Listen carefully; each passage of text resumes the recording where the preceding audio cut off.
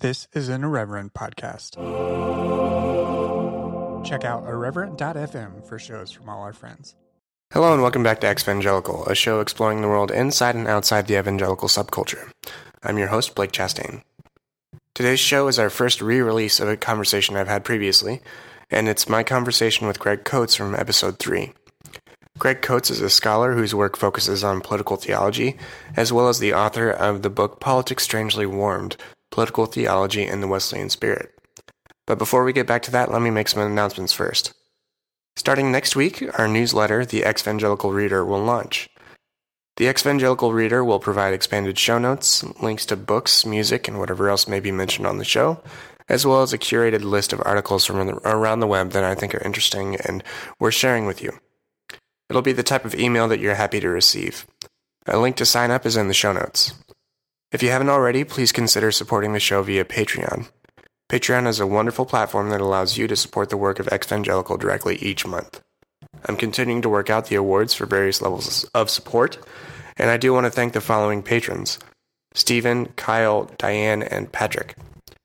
Please rate and review the show on iTunes if you haven't, and follow the show across social media at facebook.com/exvangelicalpod and on Twitter and Instagram at exvangelicalpod. You can follow me directly on Twitter at brchastain. Now, with Thanksgiving coming up and some potentially awkward conversations in your future, I thought this conversation with Greg was more important and relevant than ever. He really dives into a lot of the history of political theology specific to American evangelicalism, the sorts of cultural norms that it created, as well as his experience in other cultures and ways that his own experience and study has sort of broadened his understanding. We do kvetch a little bit about Trump, and this was actually before his election. So it's an interesting insight into the sorts of processing that a lot of people that may listen to this show have gone through. So without further ado, let's get back into it. I hope this is relevant for those who may have joined the show later on. This was originally episode 3, as I mentioned before, but I'm happy to share it with you again. All right, have a good one.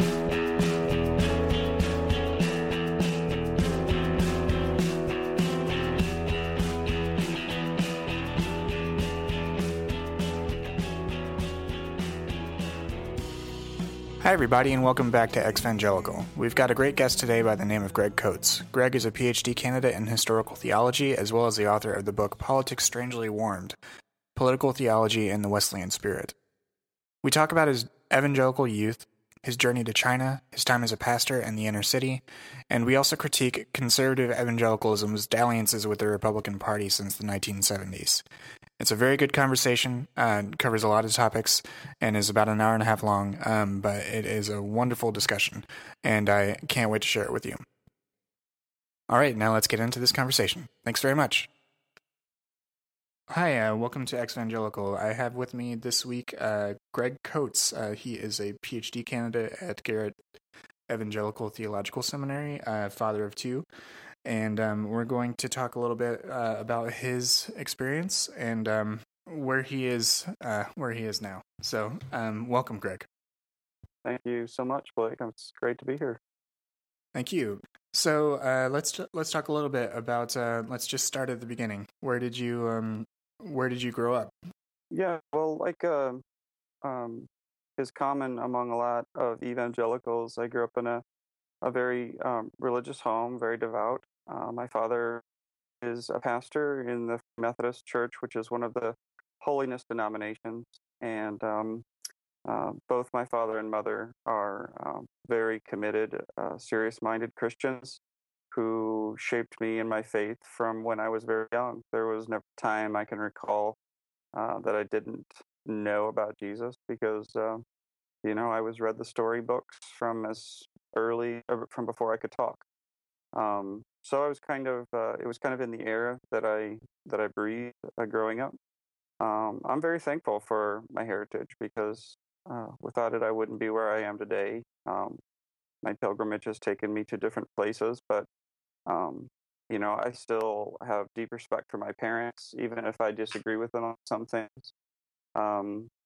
So growing up as a pastor's kid, I was kind of a leader in my youth group. and I was into Bible quizzing, which is a big thing in our little denomination. So by the time I graduated from high school, I had actually at one point or another memorized about 2/3 of the New Testament, from the from the 7 different years that I'd spent in the quizzing program. Um, and at about 18, as it's common for that age, I just thought I had it all figured out. I had all the answers. And I went to college kind of with that attitude. I had been warned about these liberal professors that were down there. I went to Greenville College in Illinois. And I went there armed to do battle. I had books at my side. I even attended, in the summer before I went to college, attended a seminar in Colorado. Um, it was led by a guy named Dr. Alan Noble. I believe that was his name. And I know it's Noble.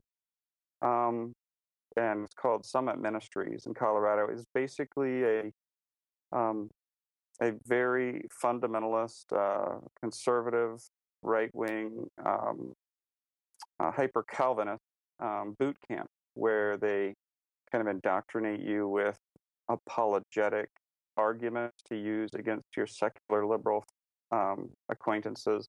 We even went out and tried to convert people on the last day, where we were trained in kind of like an evangelism explosion sort of method, where we would ask people if they were willing to participate in a survey, and through kind of a hook like that, we would try to get them to pray the sinner's prayer. Gotcha. Was that yeah. what part of Colorado was that in? It's in Colorado Springs. I'm not sure if it's still going or not, but it wouldn't surprise me if it is. It was thriving at the time that I went, and this would have been the summer of 1999, I believe. And I mean, the people that I met there were good people. They were very genuine. But it's kind of represents to me the pinnacle of a subculture that I was utterly immersed in without even being aware of it. It's like a fish isn't aware of the water that they swim in, and I wasn't aware of the the very particular nature of the evangelical culture that I was raised in. And it's not really until you step out of it that you can kind of see it more clearly for what it is, I think. So can you explain a little bit about anything in particular to the Free Methodist tradition? I grew up going to United Methodist churches. So I went to one in rural central Indiana. So like within the church, there is a pretty big I would say like rural urban divide. But right. But there was definitely a lot. There was conservatism. We had we definitely had like women pastors present, and that was very much within the Methodist tradition. But if you went to Chicago, downtown Chicago Church, it'd be a very different experience, even back in the 80s and 90s when I was growing up. Oh, absolutely. We used to joke that the Free Methodist Church is about as free as the United Methodist Church is united. So, gotcha. Yeah, it's so it has a shared Wesleyan heritage, but there are a number of divisions within that particular history, right? Yeah. So you're right. We share the same kind of theological roots, going back to the original Methodist movement with John Wesley in the 18th century in England, and then the emergence of American Methodism in the late 18th century and early 19th century in America. So in a nutshell, what happened was that Christianity in America has always dealt with this tension between sort of a movement on the margins among people who are poor. At the time, it was a movement among slaves and women and the uneducated, and largely people who were lower middle class or lower class. And that is part of what gave the movement its vitality. Methodism, by the year 1820, had become the largest Protestant body in the United States, which was quite remarkable considering that it was only about 1,000 people at the dawn of the Revolutionary War. And so it had experienced this incredible explosive growth. And largely it was because it tapped into this kind of egalitarian political spirit, what we call Jeffersonian republicanism, this idea that we can be independent and self-sufficient, and the theology of the Methodists fit with that really well. We can have it taught that through our own free choices, we can come in contact with God, that we don't need some kind of mediator or priest to intercede for us, but that we ourselves can have experiences with God. And so Methodism, as it grew, eventually became kind of culturally respectable. It built large churches in the cities. The wealthy began to be converted to it and donate significant sums of money to it. And so the Free Methodist Church grew out from the mid-19th century, when a number of people were unhappy with the turn toward respectability and wealth. They saw it as an abandonment of original Methodism and of original Wesleyanism. They saw it as theologically inconsistent and believed basically that a lot of Methodists were compromising way too much on their theology and on their social witness in order to appeal to people with power and to become culturally respectable. So a movement grew up really from the 1820s and forward. Actually, you can trace it back to the Cane Ridge Revival, I believe it was in 1802. And there were a number of people who said, this isn't who we are. We need to recapture our original vision for holiness. And it became what's called the Holiness Movement, an attempt to recapture Wesley's teachings on entire sanctification, and also to demand that it become once again a church among the poor. The sort of respectable Methodists didn't like this, and in the case of my own denomination, the Free Methodist Church, the founder B.T. Roberts had written some scathing articles rather in a popular Methodist periodical, and the powers that be didn't like it, and they kicked him out of the church. And so that's how the Free Methodist Church was born. It was out of the holiness tradition. And when we say the holiness tradition, we talk about not only the Free Methodist, but the Wesleyan Church and the Nazarene Church. Those are, in particular, the three major players, although you can also argue that even modern-day Pentecostalism actually comes from the holiness tradition as well. Interesting. I guess we should disclose here that Greg is actually a Free Methodist scholar. So a lot of this information that he's dropping is courtesy of the fact that he has spent several years studying his denomination's history and is probably not just innate knowledge from being a PK. Right. Yeah, thanks for that clarification. I probably got some deep waters there. I was trying to do it in a nutshell. It's dangerous to ask a PhD student about the topic. No, that's definitely. I mean, I definitely want to loop back to a number of things you mentioned. The original movement started by John Wesley was in many ways very socially conscious. And then you also have this Free Methodist movement that is also very socially conscious, and that is within the history of those denominations at their origins. What was it like in the 80s and 90s when you were growing up? Was that sort of teaching still present? I mean, was that sort of either mode of thinking or anything like that still present within the denomination, or had it kind of subsided into this sort of generalized evangelicalism that honestly a lot of people can identify with. Right, right. And I mean, it's a great question. You can find vestiges of this interest in social reform within modern day evangelicalism. So, for example, it's not apolitical. Evangelicals are people who vote and they organize and they try to get their candidate into office. And, um, generally speaking, you have evangelicals supporting Mike Pence, for example, because he too has had this kind of conversion experience. So he's one of us. And we need to get our man into office or our woman into office in Washington so that we can preserve our values. That is all kind of the residual um, effect of the original 19th century impetus to create a Christian America, to create a sanctified society. Um, but the problem is that it's only on particular issues.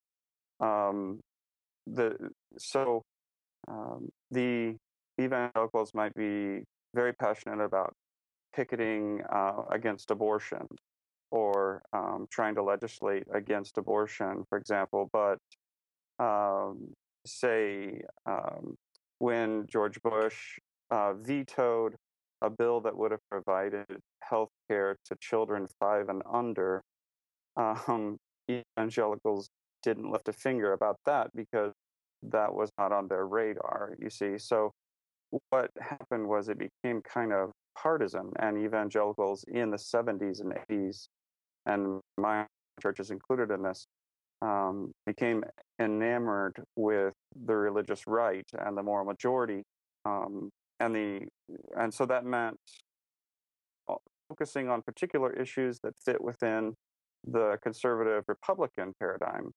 and neglecting those issues that might be quote unquote liberal issues, social justice issues. And so, growing up in the Free Methodist Church, they were people who were very pious and very intensely committed to their faith, but social justice was not a great emphasis on the radar. And that, I think, is precisely what happens when the church gets in bed with a political party. They begin to kind of corrupt their understanding of the faith and they make compromises. So, yeah, I hope that kind of gets at your question. Yeah, it absolutely does. Let's get back a little bit to where you started just a few minutes ago, which was you were also talking a bit about your experience at you said Greenville College. Is that right? That's right. And then so you went to this you went to a boot camp to refute secular professors and everything like that. Was Greenville did it have any affiliation? Is it a state school? Or I'm not familiar. I mean, it's downstate Illinois, right? Downstate being anywhere right outside of Chicago. Yeah, exactly. Yeah, it's about 45 miles east of St. Louis, in Illinois. It is actually a Free Methodist college. It was founded in 1892 by Free Methodists and maintains its affiliation with the Free Methodist Church. However, it has something of a reputation among a lot of pastors in the Free Methodist Church as being kind of a liberal college.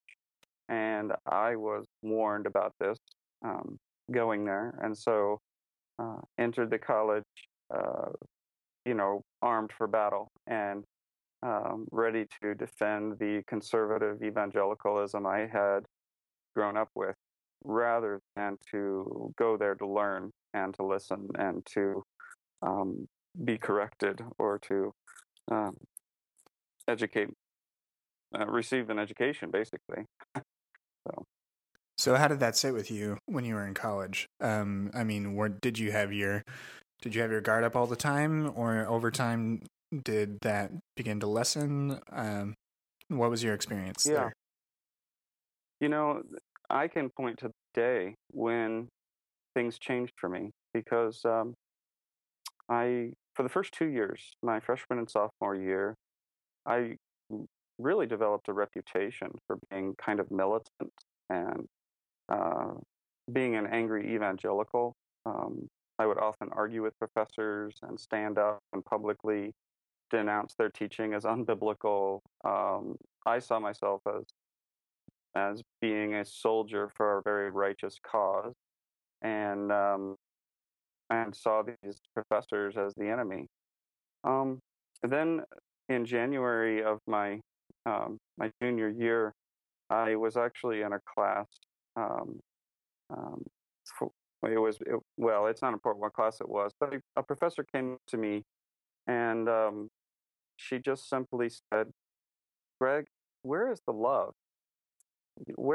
Are we just wrong about everything? Do you have nothing to learn from us?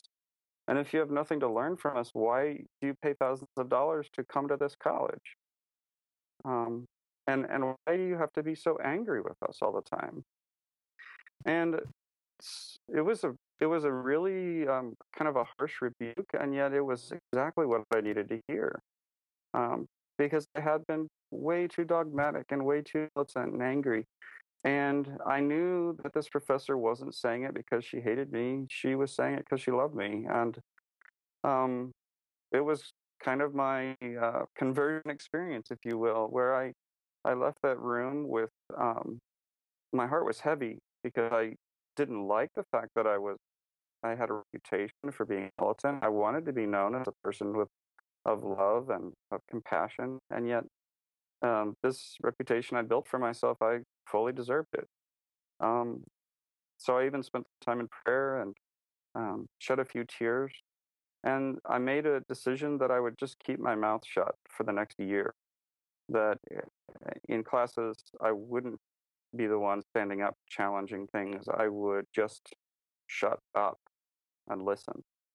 And that next year was a transformative time. Well, these things happen gradually, but I look back to that moment as a turning point where I began to open my mind to new perspectives and to question whether or not, in fact, I did have all the answers.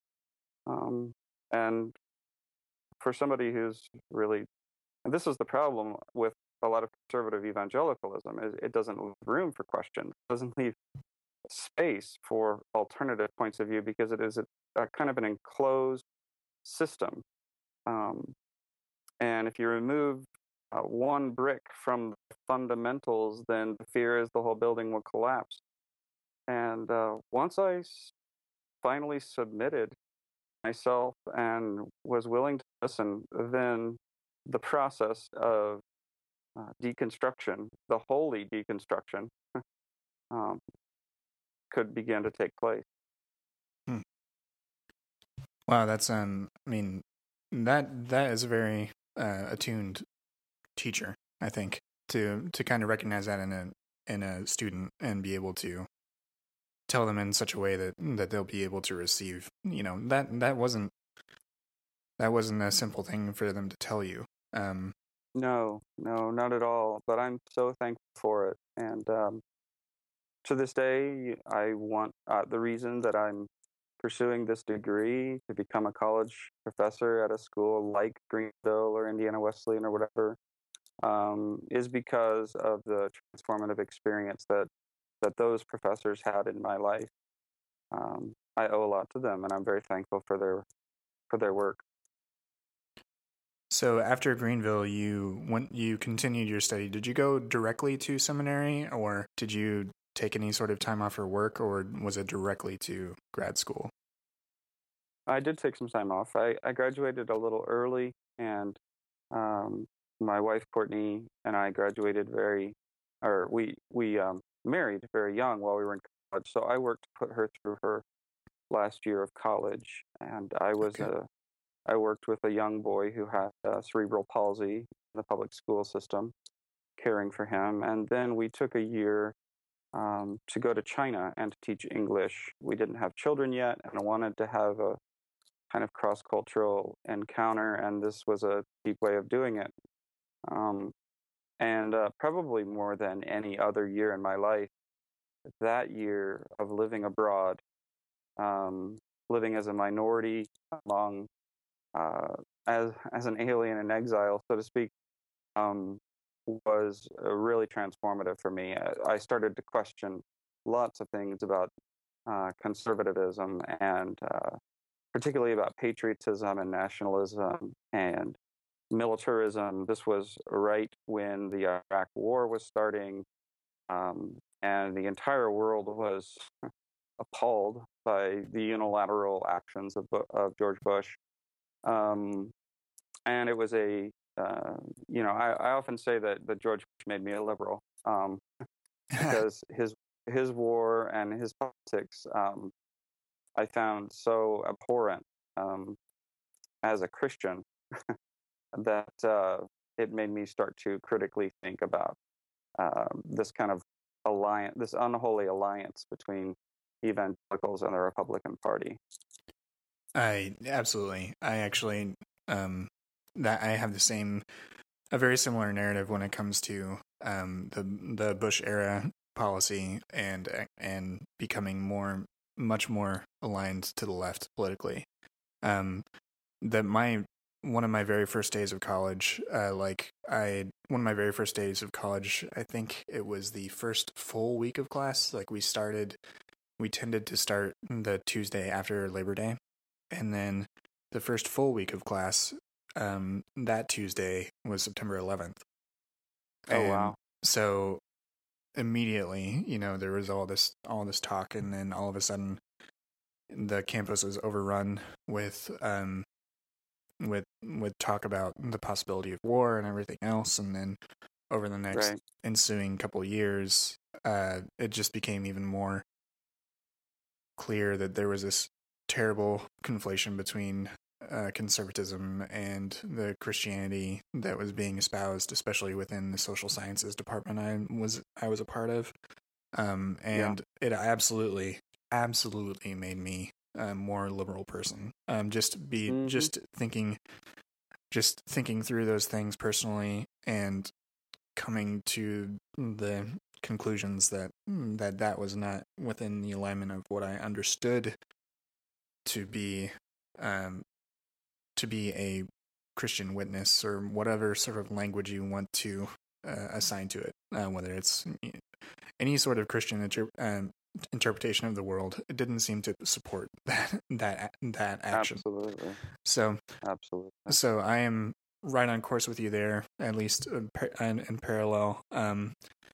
I think there's probably a whole generation of people that are of evangelicals or ex-evangelicals who are in that same situation, because what the Bush administration did was reveal to us how compromised the church had become by aligning itself with the Republican Party in order to get Bush elected. I mean, without evangelicals, it's obvious Bush wouldn't have been elected either the first or the second time. And so, he was our man. He's this devout, converted evangelical United Methodist from Texas. He's one of us. And here he is, indiscriminately having people killed on the other side of the world.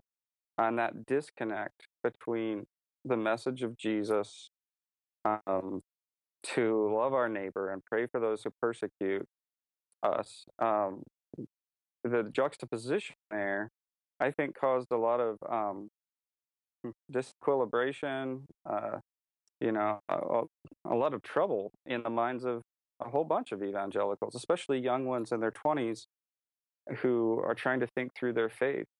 It was around this time I had a professor say, "I'm not exactly sure what Christ meant when he said, 'Love your enemies,' but I don't think he meant to bomb the hell out of them." And, that hit me, and I thought he's right. So anyway, your story, my story. I think we're part of an entire generation that has been impacted by these historical events. Mm-hmm. Yeah.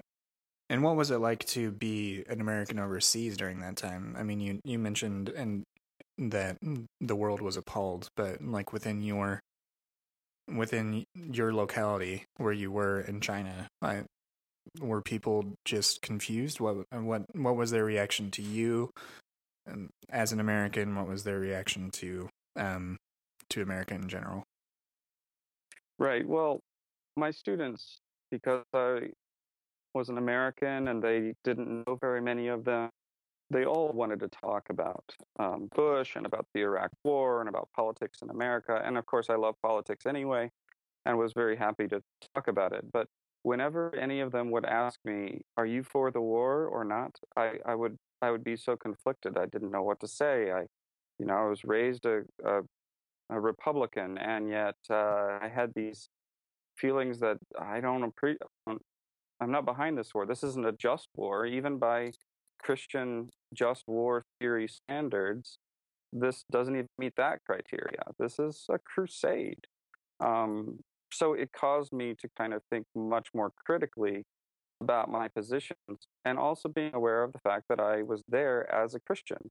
Everybody knew I was a Christian. And so the stance that I take and the things that I say are representing to a large group of Chinese people what an American Christian is.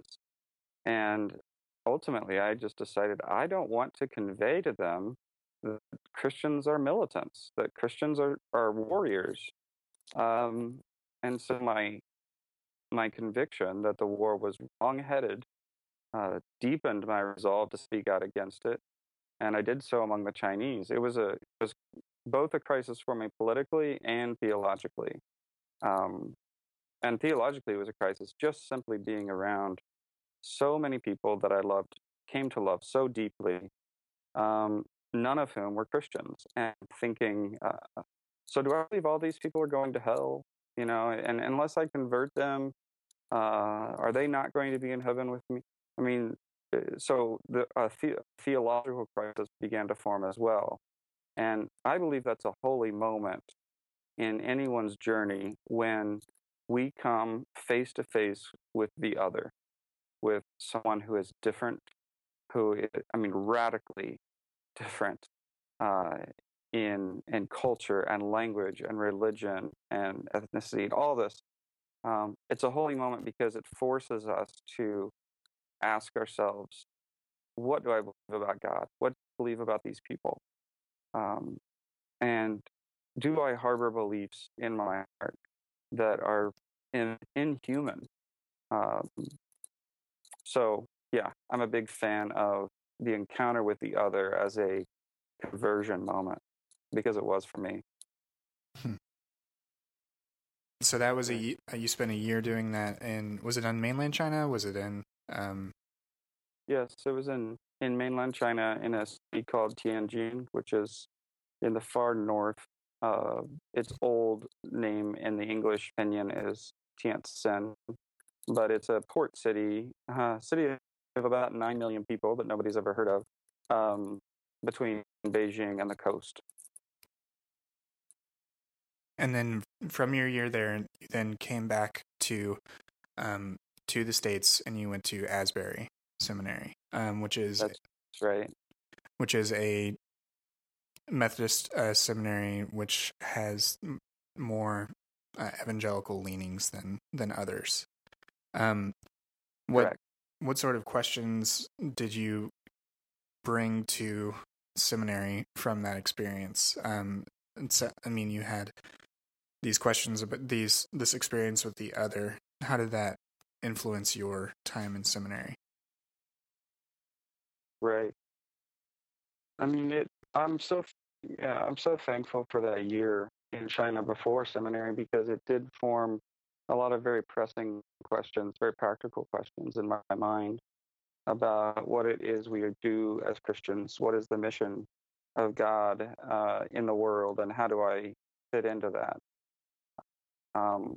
Because one thing I was convinced of is that it's not my job to form miniature white American evangelicals all across the world. It's not my job to make clones of myself. And yet, that is kind of what I've been taught that evangelism is, right? That it's making them one of us. And so that was kind of the primary driving question going into it is, what is this whole thing called church doing? Because do we really want to make all the Southeast Asian, the African, and the Chinese, and the South American, all these people groups into um, SUV driving, gun toting, mall shopping American consumers? I don't think so. Uh, right? And so, are we exporting our culture, or are we exporting Christ? I think that's a really important question to ask. So, those were all kind of in the back of my mind as I entered into seminary. Even questions of economics, like is capitalism something that should be tied to? Should we assume that capitalism is um, has God's blessing, as opposed to communism and these sorts of things, or socialism or other forms of government? All of those were juggling in my mind as I started to for 3 years dive deep into church history and theology, um, and it was. I'm thankful that those questions were there, because it made a much more vital experience, important experience. And I would add that it was in my third year at seminary that Jim Wallace from Sojourners came and gave a speech in our chapel. My wife Courtney was able to attend that chapel with me, and at the time we didn't know what we were going to do after seminary. I was in my final semester, and yet didn't have a clear sense of where we were going next. And in that chapel where Jim Wallace spoke, he gave a very simple message about the Christian's calling to the poor that was so profoundly moving to me and my wife. We ended the service in tears, and I became convinced at that point that God was calling me to pastor a church in some inner city poor neighborhood, and that's what led us into the next chapter of our lives. And where was that? Where was that where did that next chapter take place? Yeah, we ended up taking a church in Indianapolis, in the inner city, on the Near East side of Indianapolis. It's it's the zip code with the highest level of foreclosures in the state, the highest illiteracy rate in the state, the highest crime rates in the state.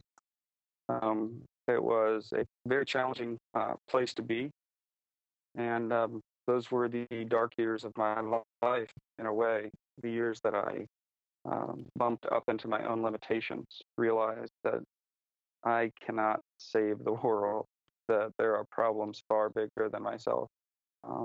I look back on the 27-year-old who entered into the ministry and shake my head at how idealistic I was, and how certain I was that I was going to transform the neighborhood I'd been assigned to live in, and to minister in. And wish that I could tell him to take it down a few notches and not get a big head and not believe that it's all about you. But I learned the hard way through the hard knocks of ministry. Um, and in some ways, I'm still dealing with the repercussions of those years. What was the environment like there in Indianapolis? I think a lot of people have a very vague idea of what Indianapolis is outside of the cults and driving through to get somewhere else. So the Near East side of Indianapolis, although that probably doesn't mean a lot to many people, you could think of the south side of Chicago or the Bronx in New York City, although of course not to quite the same scale. But really all the major northern cities, Philadelphia, New York and Boston and so on,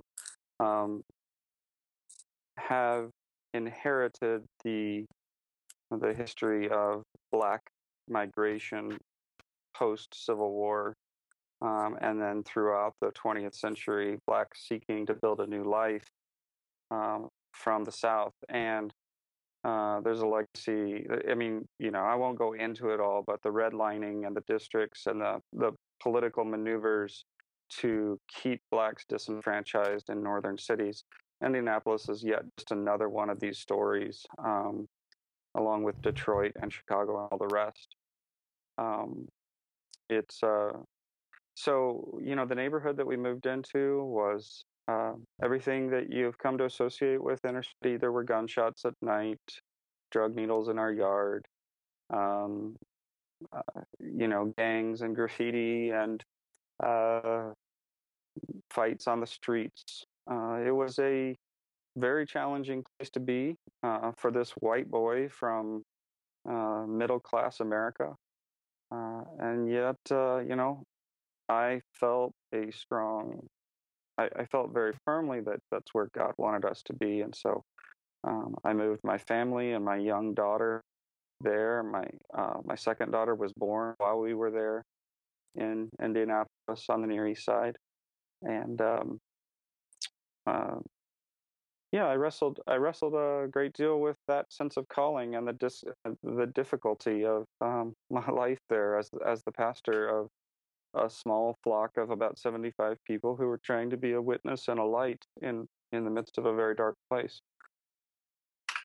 And I'll share one brief story. I became friends with one of the former pastors at First Free Methodist Church in Indianapolis, and I asked him, as the father of a daughter, how he felt safe being there in Indianapolis. And Bill looked at me and he said something I will never forget. He said, I'm not so sure that as Christians we're called to be safe. If, after all, we follow a man who got himself killed. And it wasn't the answer that I wanted to hear. I wanted to be reassured about the safety of the neighborhood and all that. But it was the answer that I needed to hear. And, how very far away I was from the comfortable half-country club churches of the suburbs. All of a sudden, my faith became very real and very dangerous and very uncomfortable. Were there things that were specific to wrestling with some of the more evangelical sort of baggage or history that you might have had, or was it just the very nature of the circumstances you were in that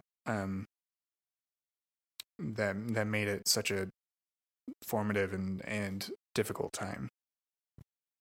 And if that's too personal, then we could move on. But oh no, it's fine. I think it's a great question. I'm just trying to think of how best to answer it, because it was it was a complex time and a time where a lot was going on in my life. I was there from 2008 until 2012, and each day was difficult. um, it's in pastoral ministry that theology becomes real and the rubber meets the road. And pastors to this day are my heroes because they really have the hardest jobs in the world. In no other profession do we expect somebody to be so good at so many different things and then pay them so little to do it. The burnout rates, the dropout rates are astronomical. And so, I would have, and this was not just a typical pastorate, this was inner city. So I had people, coming up and saying, would you pray for me? I've been sexually molested this week, and I don't know whether I should leave the house or try to stay there. And if I do leave the house, I think I'll be homeless. This kind of raw, very real stuff isn't all, sometimes it's dealt with in the suburbs, but there's a pretty steady stream of that in the inner city. And made me realize how salvation has to be holistic. It can't just simply be some kind of spiritual, a moment of prayer where there's a change of status between you and God, and then you just go back to your life. It really has, salvation, if it is anything, has to be about this life. It has to be transformative. It has to offer hope for the here and now as well as for the future. And I'm not dismissing future hope by saying that. But salvation must involve the healing of relationships, the healing of families, finding a job, learning how to take care of your own body, um, dealing with trauma from the past, dealing with violence. Uh, that's salvation deals with all of these things. I grew up in a tradition that this may sound too harsh, but it was hyper spiritualized. It was a hyper spiritualized gospel. Everything about salvation was inside your mind and inside your heart, and it was between you and God. The inner city taught me that salvation is an outward and a physical reality. At least it ought to be, as much as an inward reality. And to separate those two from one another does violence to the gospel message. It's a way of raping the message of Jesus and contorting it into something of our own ends, making it something of our own ends. I think some people are very genuine. Some evangelicals are very genuine in their understanding of the gospel. And that's why I think the church has failed tremendously in its leadership and in its education to pass on a message to lay people and then to clergy that the gospel is just simply a get out of hell free card that you can keep in your back pocket until you die. That's a big answer to your question, but trying to get at some of the things that I learned while I was there. I think it's a great response, and it actually parlays well into what happens next for you. I mean, your pastorate ends right at some you said I believe in 2012, and then you go on to continue your studies first at Duke and right. and then at Garrett Evangelical, and you have since you published I believe your master's thesis. Is that right? That's correct. Yeah, what I worked on at Duke as a Master of Theology. Mm-hmm. And that book is very concerned with political theology, is the term you use, and in particular the formation of a Wesleyan understanding of political theology. So your book is Politics Strangely Warmed, which is about understanding the political theology of the Wesleyan heritage or the Wesleyan tradition. But from the first part of your story here, it sounds like a clear continuation of the sorts of questions that you struggled with mentally and just personally, as well as actually saw face to face, both in your experience in China and being a minority and everything related to that, as well as your time leading a church in an inner city. So this whole experience, this whole history you have, has been sort of engaging a more socially aware side of the Christian, and specifically the American Christian experience, which is really very different than the more commonly known conservative evangelical tradition or politics. So you studied late 18th century, 19th century Wesleyan activists would be a modern word for them. What would you say there is for contemporary Christians or contemporary evangelicals or people who've left evangelicalism for any number of reasons? What do you think there is for those people to learn from those historical predecessors? Yeah. The book, I wrote the book driven by a concern to sort of recapture what evangelicalism actually is, because it's become something other than what it began as. Perhaps the most formative book in my own theological education is Donald Dayton's Discovering an Evangelical Heritage. And this book is a bit like that, except with focus on John Wesley and B.T. Roberts, the founder of the Methodist movement and Free Methodist movement, respectively. Um, in a nutshell, what I hope people gain from this book is that uh, for Wesleyans, the gospel is profoundly holistic. It engages not only the individual and the spiritual and the inward, but also the social and the political and the outward, the physical. And that means that salvation involves, for Zacchaeus, for example, in the Gospel of Luke, Jesus doesn't say salvation has come to this household until after Zacchaeus has publicly declared that he will pay back anything that he has stolen from people multiple times over. So, in other words, it's a physical and outward reality for Zacchaeus, and that's what salvation is in that story.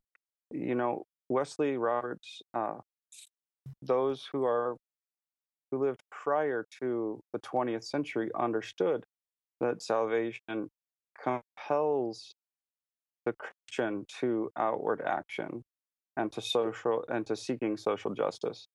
It really wasn't until the 1910s and 20s when we have dispensationalism and premillennialism and a reaction against evolution in the Scopes monkey trial that you get this kind of split between the fundamentalists and the modernists. So that may be kind of academic, but I think it's really important for us to understand, and this is kind of what my book is concerned with, that we have to understand that this divorce between social action and personal piety was never meant to be. And I think that, our generation and younger are getting that. They see the divorce for what it is, that it has created false idols, and caring for the poor is not a liberal thing to do. It's a Christian thing to do.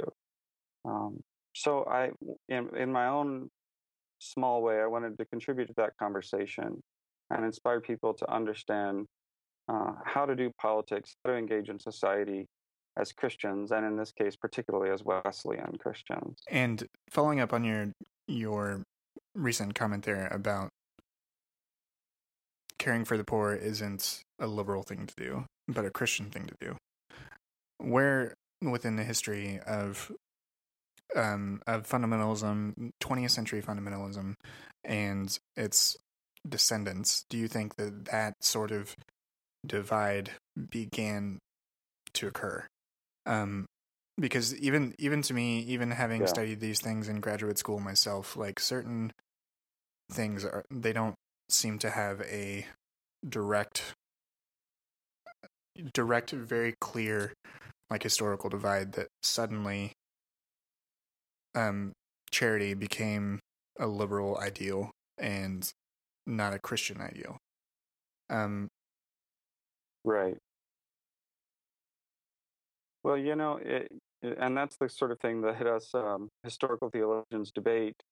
Some people point to World War I as a kind of crisis moment where theologically the optimism of the 19th century died, and in exchange we got a real pessimism about human history.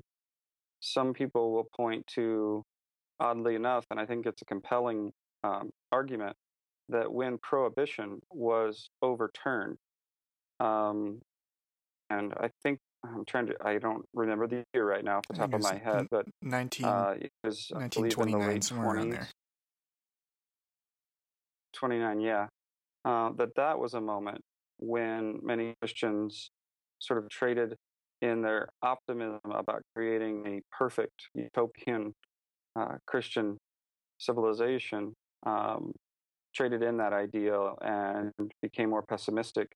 I think we can look at what Christians believe about the end times as a really good barometer for social action versus inward piety, because you have already in the preaching of someone like D.L. Moody in the very beginning of the 20th century, an attitude that this earth is just falling apart, that things are going to get worse before they get better. And so the theological terms for this are premillennialism or postmillennialism, but it's actually very simple. If you believe things are going to get really horrible and then Christ is going to suddenly break in and change it all, then you are a premillennialist. That most evangelicals, almost all evangelicals, subscribe to this idea. That's why you get so much rhetoric from the pulpit that, oh, our country's going to hell in a handbasket, and that sort of attitude. That was not the attitude of most 19th century evangelicals.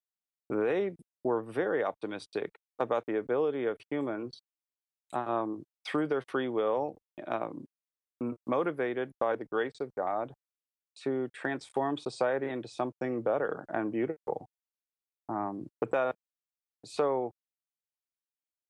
We have to be careful, because secular liberal optimism is different than Christian hope.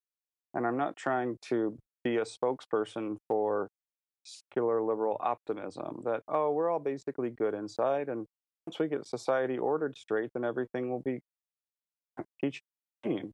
No, that's not at all what I'm offering here. What I'm saying, and N.T. Wright articulates this really well in his book Surprised by Hope, that as Christians who believe in the resurrection, we have every reason to hold to a hope that we can here and now participate in the building of the kingdom of God, a grand construction project, so to speak. God doesn't need us, but that He does use us somehow mysteriously for the building of His kingdom. And that's a far different picture than let's all retreat into our conclaves. The world is going to all burn, and then we'll be zapped up into heaven someday. Really drastically different theologies there, and the implications are profound for how we behave in our society. Absolutely. And in a similar N.T. Wright essay, there's an essay he wrote called "Jesus is Coming, Plant a Tree," and it gets to the point that you made about the end times belief, or the eschatology, to use the theological term there.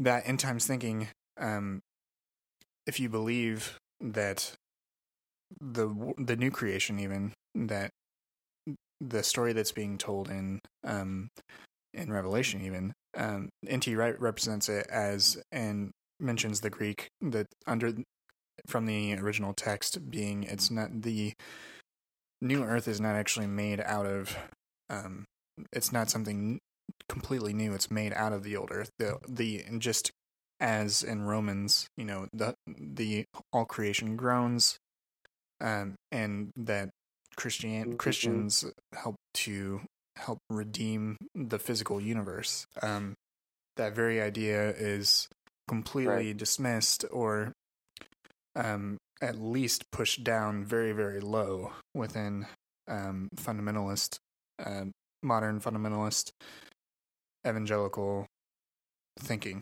Absolutely right. Absolutely right. And it's not Christian. It's time to call it for what it is, that Christians have always, for millennia, believed in the resurrection of the body.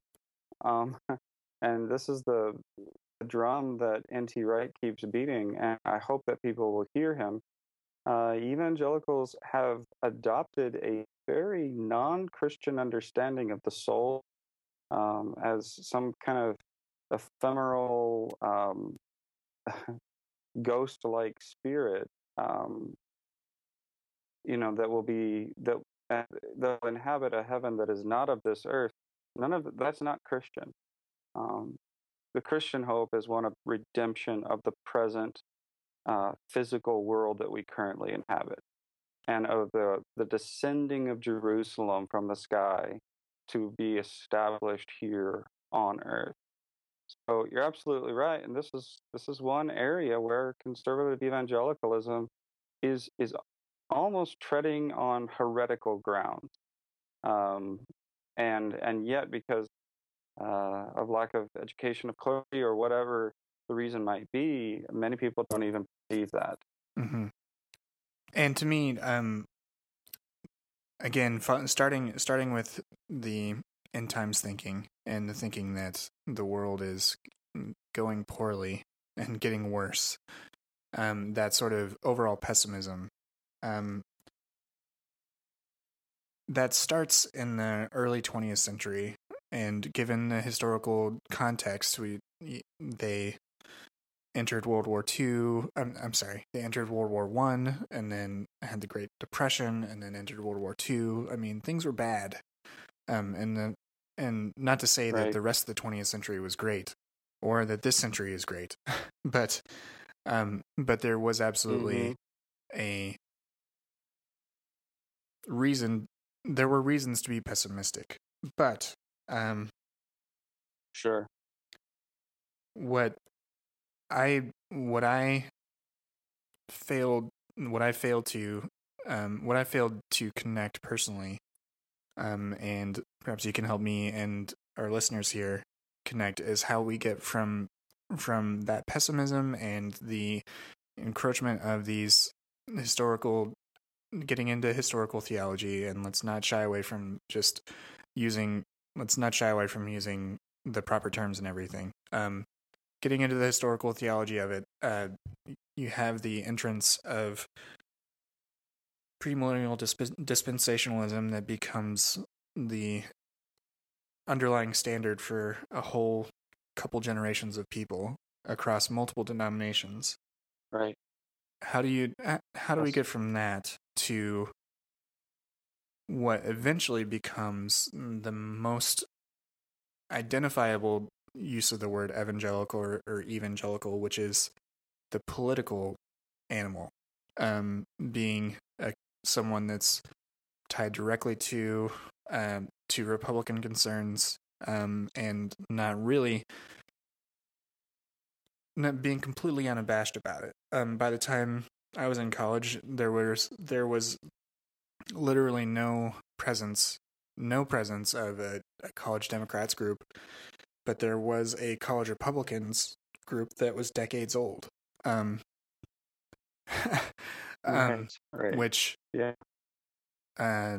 made no sense. But how do we get from that place of having the beginnings of a number of different things, including this very influential dispensational premillennialism that is the theological thinking behind the Left Behind series and the late great Planet Earth and all these other apocalyptic visions. How do we get from there to the modern evangelical political movement? Is there a connection to be made? Because I want to draw it back to how we get from this divide that we have between 19th century socially progressive Christians. Yes, evangelicals, even socially progressive. We have abolitionists. We have people in the temperance movement, people in the women's suffrage, women's rights, all identifying as Christian, and even as evangelical. You have then for there to be this considerable 180 in the mid 20th century. Right. What leads us to that moment? Right. Yeah, it's a great question, and I don't pretend to have the perfect answer to it, because books have been written on the subject. But you could really start to look at that, the formation of conservative politics, evangelicalism, forming an alliance, all the way back in 1920 with the Scopes Monkey trial, where William Jennings Bryan is kind of the spokesperson for people who want a Christian America, and versus the kind of secular liberal Chicagoan Clarence Darrow, who you know, doesn't take the Bible literally and believes in reason and science and all of these things. That's a good starting moment for looking at this, because once in the culture's mind, evangelicals become kind of backwards and anti-scientific. Evangelicals are kind of forced to retreat and to create their own subculture, their own bubble, and so you have the formation of colleges and institutions that are formed specifically for the purpose, Bible colleges especially, specifically for the purpose of creating and generating and reproducing this subculture over and against what is perceived to be an increasingly pagan nation. And so on down through the 20th century, you have this kind of theological development that sees the nation as post-Christian, and the need for Christians to the divine mission that's been given to Christians to try to save this country from going down the tubes. And so in come the 1970s, and some evangelicals were actually in favor of Jimmy Carter because of his own faith experience and his own evangelical roots. But when he goes through a really difficult presidency, lots of it which is outside of his hands, but is perceived mostly as weak and incapable, you have really a very brilliant political move on the part of leaders like Jerry Falwell to tap into this large theological group of people who are opposed to a lot of the progressive movements happening in the country, to say, let's join together and become a major voting bloc to oppose abortion, which was made legal by Roe v. Wade in '73, and get our man into office to re-Christianize this nation. And so that's when in 1980 you have Ronald Reagan elected, and then again in '84, and we see it also in Bush's Bush W's election and re-election.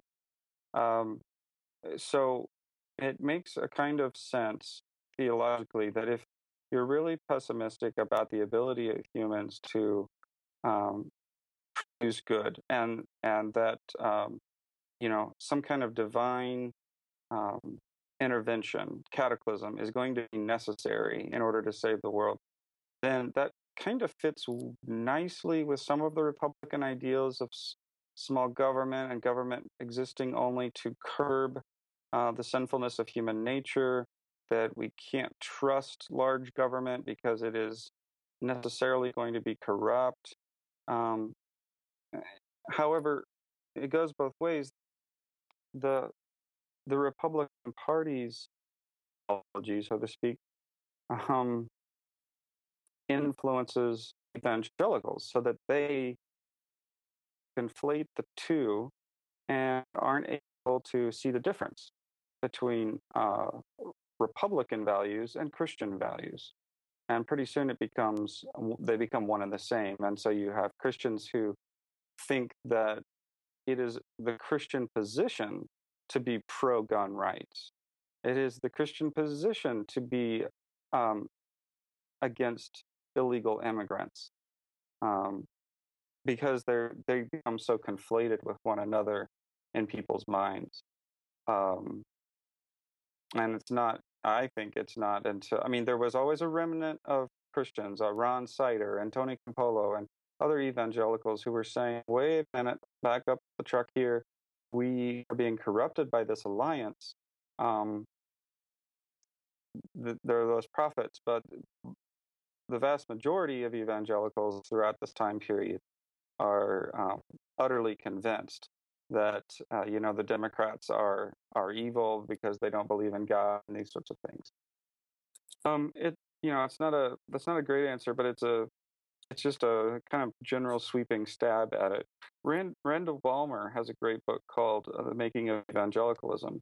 Um, and he argues that the rise of the religious right actually wasn't um, primarily focused on opposing abortion, which is a kind of noble cause, you might say, in the minds of evangelicals, but that Jerry Falwell and Liberty University actually consolidate this movement primarily because the government was forcing them to either integrate the school racially or not receive federal funding for their students. And this thoroughly angered Falwell, who didn't want to be told what to do by the federal government. And he starts the the moral majority, and this kind of right-wing coalition of evangelicals. It's really a fascinating alternate revisionist history that I highly recommend to our listeners for those who are interested in the history of the religious right. Yeah. I haven't read that. I know that he did publish a much shorter version of it of that central thesis online, and I'll add that to the show notes. Where it was he does draw a very clear line between Brown v. Board of Education and all the ensuing case law related to that, and this darker side of evangelicalism, especially the evangelical colleges and their discriminatory practices, which is just incredibly unfortunate that is part of the history, but there's a lot of that within American history and American Christian history and Christian history. So it's absolutely, yeah, we have to own that. Yeah, absolutely. Right. So do you think the word evangelical has any merit outside of a political meaning now? Mm-hmm. I go back and forth on this question of calling myself an evangelical or not, and it usually has to do with the context, in my opinion. Among academics who understand the historic meaning of evangelicalism, I don't mind calling myself an evangelical. Our listeners may be familiar with the kind of classic definition that David Bebbington, a church historian, offered for evangelicalism. People who are conversionist, who believe in the central authority of Scripture. There's a couple other criteria, who are crucicentric, that is, that something profound happened on the cross to save humanity. Oh, and also that they're evangelistic. They want to spread this faith. If that's the criteria, then I would say theologically I'm pretty close to being a conservative. I would quibble a little bit with views of Scripture and that sort of thing, but I'm close to it. However, there's also a cultural meaning of evangelical, which is primarily defined by the media, by current political discussions, and it very clearly means right-wing Republican. In fact, the average person on the street, I don't think, would even know that there are liberal evangelicals. That seems like an oxymoron. And so that's why I prefer to call myself merely a Christian, because I don't want to be identified with Jerry Falwell and with James Dobson and these Franklin Graham, these others who have promoted their particular vision of what the faith is politically, and in my opinion, made it into an idol. Plain and simple, they're guilty of creating an idol out of political power, and I don't want to have anything to do with that. So in most contexts, I do not call myself an evangelical for that reason. And I think that's fair, given, there's a reason I gave this podcast the title it has, which is Exvangelical, and it's largely because of the cultural connotations of it, as well as the very fact that some people that remain Christians that come from this tradition are completely uncomfortable with it, whether it's because of the political conflation or because of some other theological reason, such as, there's so many to pick from. such as either traditional gender roles, views on marriage, all sorts of other things that that Right. this tradition has as part of its history. So I think that's absolutely fair to want to give a much simpler definition of yourself as a Christian instead of even any sort of denominational identity. Sure. So yeah, let's dive in. Let's move now to the current election cycle. Donald Trump has become the Republican nominee officially now. We're recording this a couple weeks removed from the Republican National Convention, where he secured the nomination.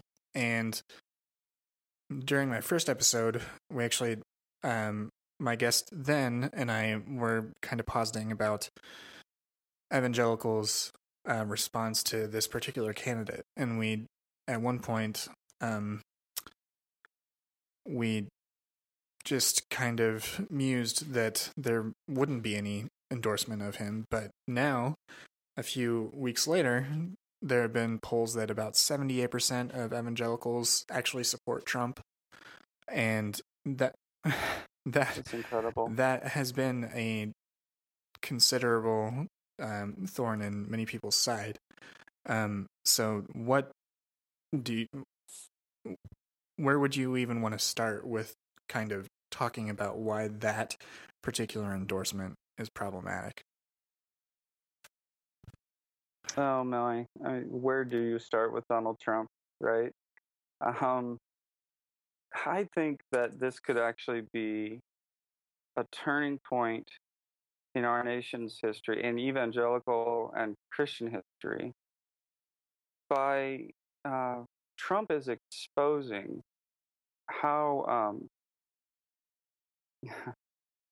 the evangelical support of Donald Trump by 78%, according to that poll, is just exposing the degree to which evangelical Christians have sold their soul to something demonic. And the world sees it, the world will not forget, and it won't forgive. You have a candidate who is openly saying racist things, who doesn't condemn it when the leader of the KKK endorses him for a couple of days, until finally, under pressure, he says, "Okay, David Duke is not an endorsement I need." A man who bullies people, a man who is clearly a buffoon and a moron, but whom the Republicans, even those who don't want to, have had to get behind. And evangelicals are part of the reason that he's won. It's absolutely amazing. The reason that I say this could be a good thing is that maybe it will actually cause some soul searching among people on the religious right, who kind of, like the Iraq War woke me up to, how the disconnect between Republican politics and Christianity. I think that this moment of endorsement of Donald Trump, when you've got people like Franklin Graham saying he's a baby Christian and excusing him for all of his other stuff, and Trump himself in his acceptance speech kind of joking, by saying, "Thank you, evangelicals, for supporting me. I wouldn't be here without you. I'm not sure that I deserve it." And everybody kind of nervously laughs because they know it's true. Maybe this can be a wake-up moment. I want to be hopeful about that pastors and people alike across the country will say, "Whoa, how did we get here? How did we become associated with somebody who's xenophobic and racist and bigoted and a chauvinist? And how far can this be from the ethic of Jesus?"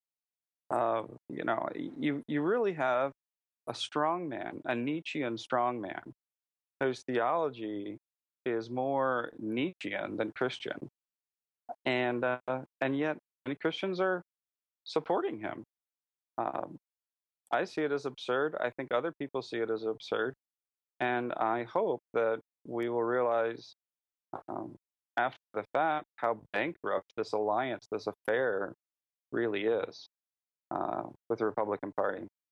So, what's the alternative, right? I mean, I think I would like people to take a second look at two writers specifically who were very influential in my life. That's John Howard Yoder and Stanley Hauerwas, who are kind of articulating a new Anabaptist theology.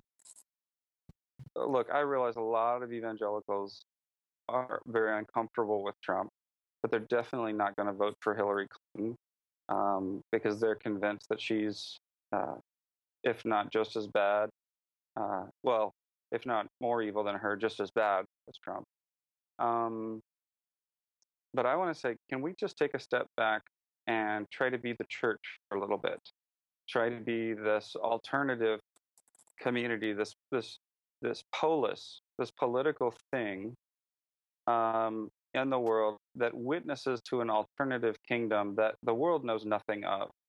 And that's at the heart of Anabaptist theology. And I hope that there's a revival of thinking in an Anabaptist way, because we are seeing that politics as usual is leading us to some pretty dangerous compromises with Orthodox Christianity. Yeah. So can you elucidate a little bit about what those two authors espouse that is the alternative? Just a little bit of what their individual teachings are in relation to political action in particular. Right.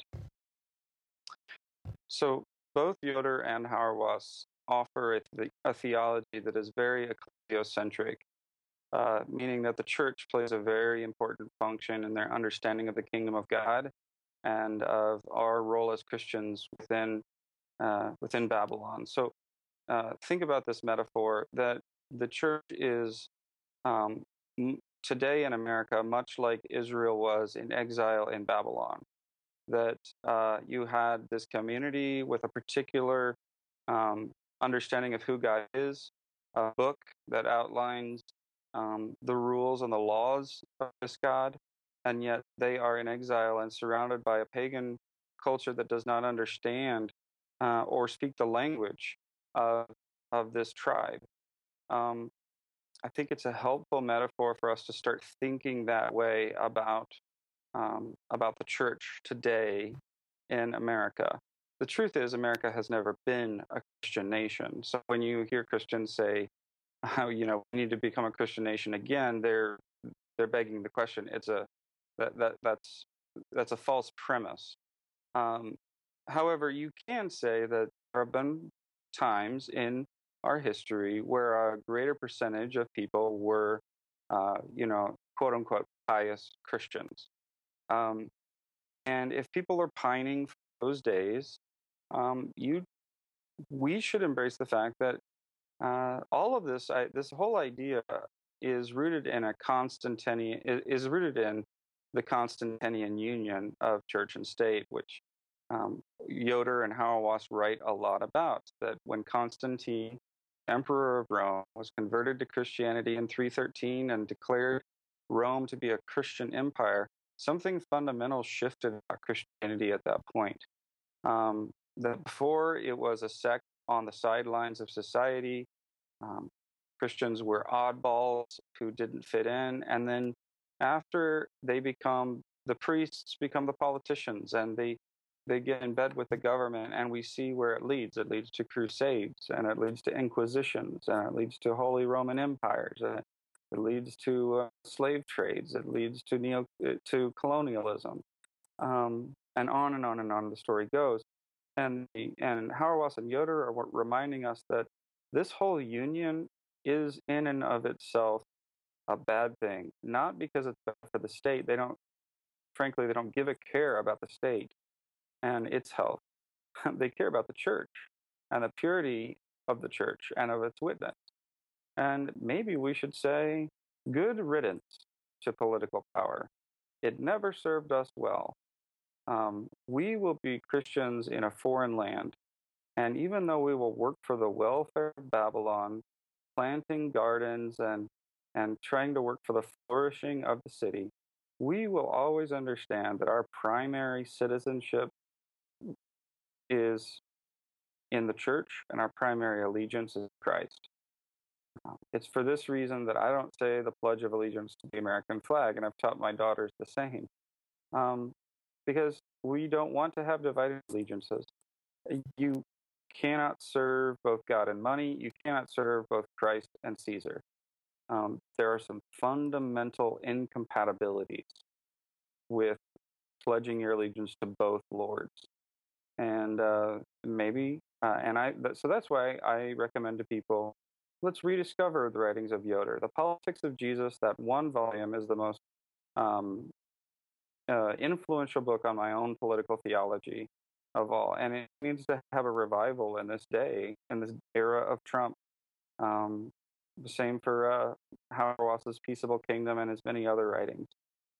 These guys have something to say to us in this moment, this particular moment in church history. So these teachings and this way of thinking about politics is more about actually broadening it out from not just politics but to more social concerns. Is that fair to say? Like removing the more partisan aspects. That's a very good way of putting it. Yeah, I suppose that's removing the empire part of it a little bit, and maybe specializing it just a little bit to our historical moment here in the here and now in 2016.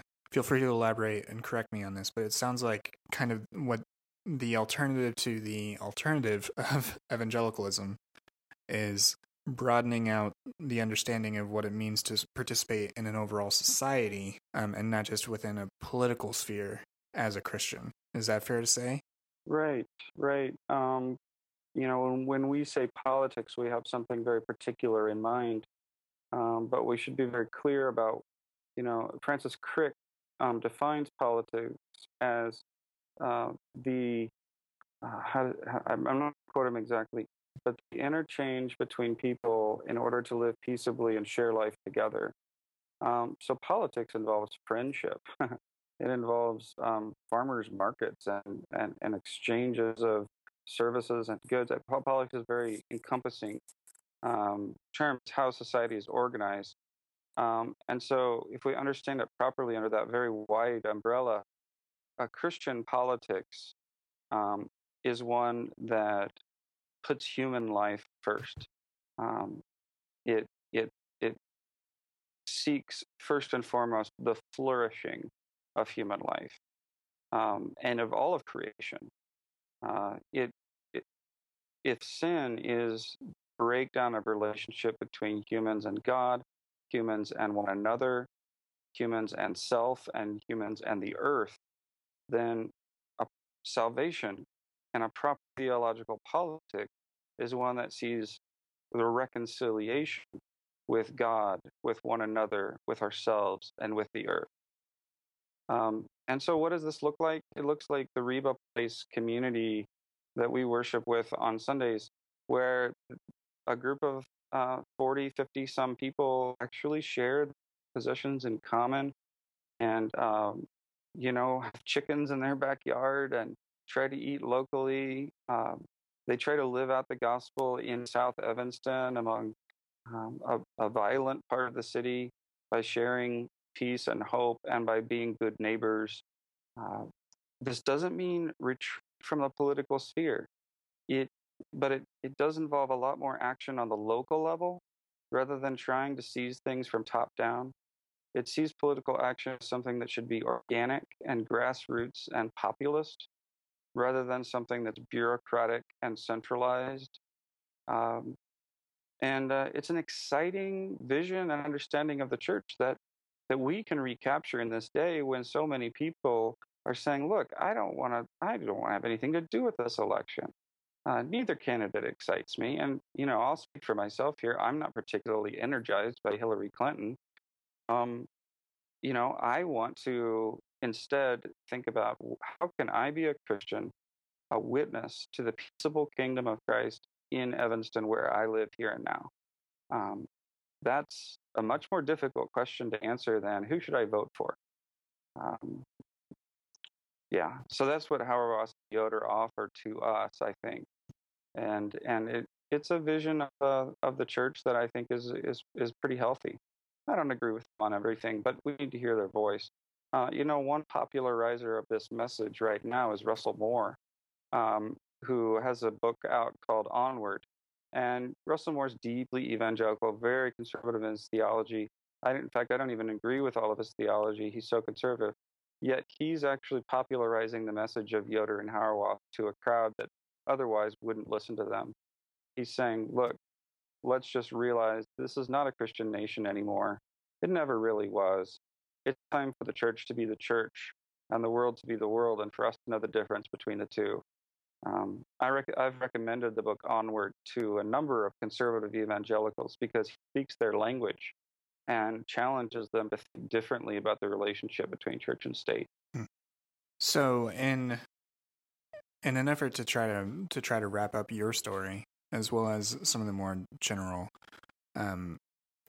things that we've discussed in relation to the history of evangelicalism, the history of their connection to the political sphere, both on both sides of the partisan aisle. You have a more progressive or liberal history in the 19th century and a far more conservative expression of that in the 20th and 21st centuries. Given your background in exploring these ideas of political theology, how would you, in closing, really try to lift and this is something you address in your book, of trying to rise above the partisan aspect, the deeply partisan aspect of our current political climate, and try to address a more general concern about the state of the world and seeing that through a, let's just say Christian, let's not call it evangelical, just a Christian perspective. Mm-hmm. And one of the lines that you say is in your book is, peace without justice is not true peace. And I love that line. How do you see people that are Christian or were once Christian or are evangelical, however they might self-identify, how do you see them engaging in these issues in a way that's useful and not precisely partisan? Mm-hmm. Mm-hmm. I think the first thing is just simply believing that Jesus is Lord.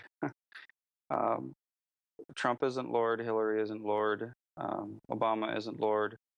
Let's not place our faith for humanity's future and for society's welfare in anything other than the ancient Christian affirmation that Jesus is Lord. And recognizing that every human party stands under the judgment of that Lord. And so we can't sign the dotted line saying, yes, I'm a Republican, or yes, I'm a Democrat, because that sacrifices our ability to critique those views by a different standard. Christians should always be political independents, I believe, because we always judge positions of political issues by a different standard, a standard that's external to the language that's being used by the media and to the bifurcation between the two parties of Republicans and Democrats. I believe when you boil it all down, if indeed God judges nations in the end, then he will judge them based upon how well they treated those on the margins. That is the ultimate litmus test.